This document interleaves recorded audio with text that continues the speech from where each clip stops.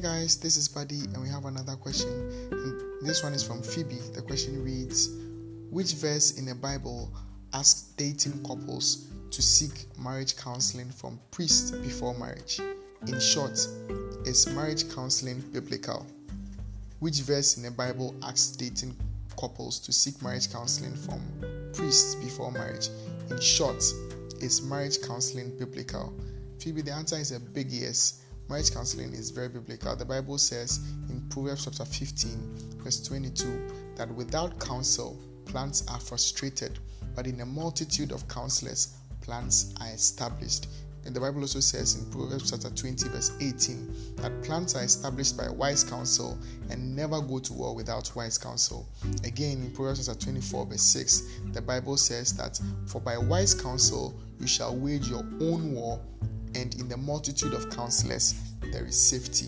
All of these scriptures point to the fact that you may have good plans, you may have very wonderful plans, but without wise counsel, those plans can be frustrated. And so as a dating couple, what does that mean? It means that you have plans to spend the rest of your lives together as a unit, as a family, right? And you may have wonderful plans, like how many children you want to have, what kind of place you want to live in, what kind of careers you want to have, and how you want those careers to go and play out into your little heaven on earth kind of home. And these are very beautiful plans, right? But those plans can be frustrated if you do not have wise counsel to go with it. And if you look at all the scriptures, they equate plans to war.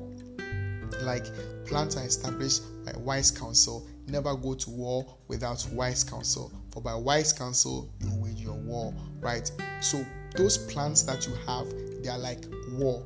So not just marriage, right? You may want to enter into a certain area of career, or you want to start a business, you're an entrepreneur, or you want to make an investment. All these are very good plans, but if you don't have wise counsel, these plans can go very, very badly, right? And in war, there are only two outcomes. Either you win or you lose. Winning is what we are all aiming at. Winning is what we all want. But it is for the reason of losing that we need wise counsel. Why do we need wise counsel? What is the use of a counselor? Why would we need a counselor? Who is a counselor? A counselor is basically somebody who has been where you want to go, or knows a lot about where you want to go, and by virtue of that, guide you away from certain failures and certain mistakes and towards certain successes, so that your plans will go as smoothly as you are imagining them and you want them to go, right? Because as a dating couple, if you are not prepared for certain eventualities, like for instance, you have planned how many kids you want to have, but what about if you don't have kids at all? How do you handle that? What do you do? Or maybe you have a child, but then the child has a special disability or some kind of special medical condition. How do you deal with it? Or maybe you have a child, but the child dies. How do you deal with it? There are people who have gone through these things already and can coach you and guide you and make sure that you are not overwhelmed by these situations and you don't end up ending the marriage union. You don't end up giving up on each other, right? Battles are lost because of unpreparedness. The reason why wars are lost is because a certain party or the losing party was not prepared to face certain things, to see certain things, to experience certain things, right? And so if you are not prepared for these kinds of special failures, these kinds of special challenges or hampers, you will not be able to go through with your plans. Your plans will be aborted in the middle. And so you have a lot of divorces recently because people enter into marriage relationships or enter into the commitment of marriage with very idealistic ideas. It's not bad to be optimistic, but it is better for you to prepare for the worst and not end up using that kind of preparation or advice than to not prepare at all and then get surprised or overwhelmed. And I'm saying that surprise is a reason why wars are lost. When you are not prepared for bad things that you see, then you will lose the war, right? Another reason why you will lose a war is because you are not prepared for the good things. Many wars have been lost because the winning the losing parties did not know how to manage success, little successes, right? And so they lost the whole war by losing ground on some little successes that they chalk. For instance, there are certain divorces that have happened recently, right? That are not because one party cheated or lied or anything of the sort, but the person was successful, the person became successful in a certain area and did not know how to manage that success against the whole union of marriage, right? So in the end, the person ends up pushing the other one away, and then the whole marriage crumbles down, and one person comes out very bitter. So you enter into the marriage very happy and expectant, and you come out very bitter. Why? Because the other person was not able to manage success. Either way, lack of preparation or lack of preparedness can frustrate your plans and can make foolishness of your plan. So when you have counsel, then you have the chance to avoid all these things and make sure that your plans are established.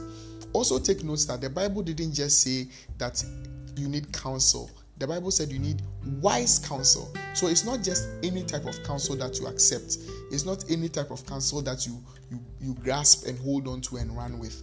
You need wise counsel. You need people who are qualified by virtue of experience and by virtue of knowledge to guide you through whatever it is that you want to do, whatever step that you want to take. So because we're talking about marriage, the question is on marriage. When we say by virtue of marriage, qualified by virtue of experience, what we mean is that the person who is counseling you must have been married before, must have been married for a certain number of years at least, and those years should have been of a certain quality and should have had training in guidance and counseling, right? That is one qualification for a counselor. Another one is by virtue of knowledge, because again, in the field of marriage, some of the best counsel that we have in the Bible on marriage was given by the Apostle Paul. And Apostle Paul was never married, but he received revelation from God himself, the institutor of marriage, the maker of marriage, right?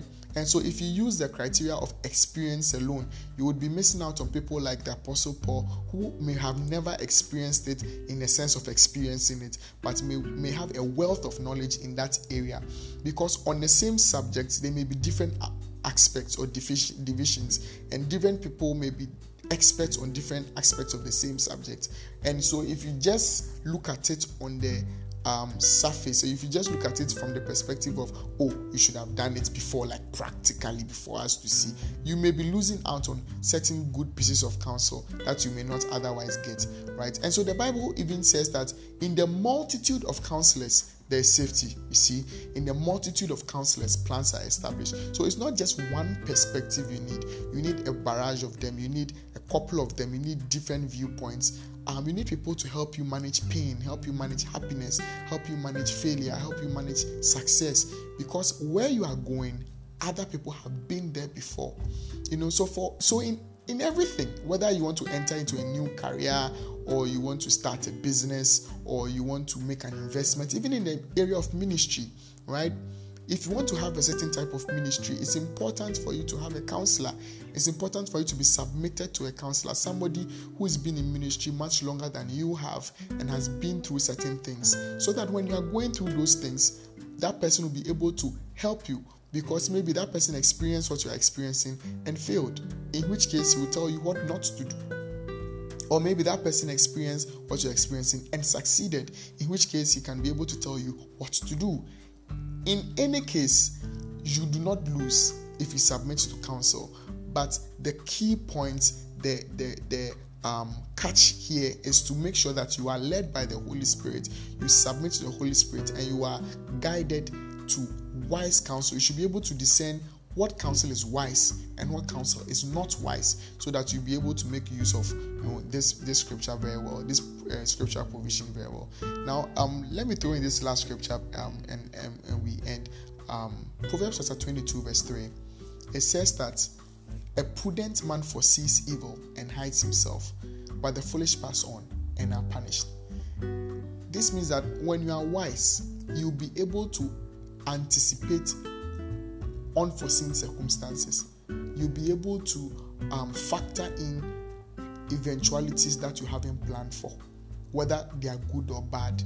And by so doing, you'll be able to dodge certain bullets and avoid certain landmines. But the Bible says, if you are foolish, not my words, the Bible says, if you are foolish, what you do is that you just go. You pass on the opportunity to receive counsel, and you'll be punished, because naivety and optimism are not the only things that you need to be able to succeed. You need wise counsel. So yes, the Bible is all for counseling, whether it's marriage or it's entrepreneurship. Look, you need to read books on people who have started and managed good and successful businesses, so that you'll be able to draw from their experiences of failure and success and whatnot. Then you know what decision to take. When you meet certain things, you know what to do, right? And so yes, marriage counseling is very biblical and is very, very important to the success and failure of not just marriage, but any other venture you want to go into, right? So Phoebe, I hope you are blessed by this answer. You too can send me your questions, askbuddy@gmail.com, askbuddy@gmail.com, or you can send me a WhatsApp message on +233 200 864 673. That's +233 200 864 673. God bless you so much for listening. Till we meet again. Bye.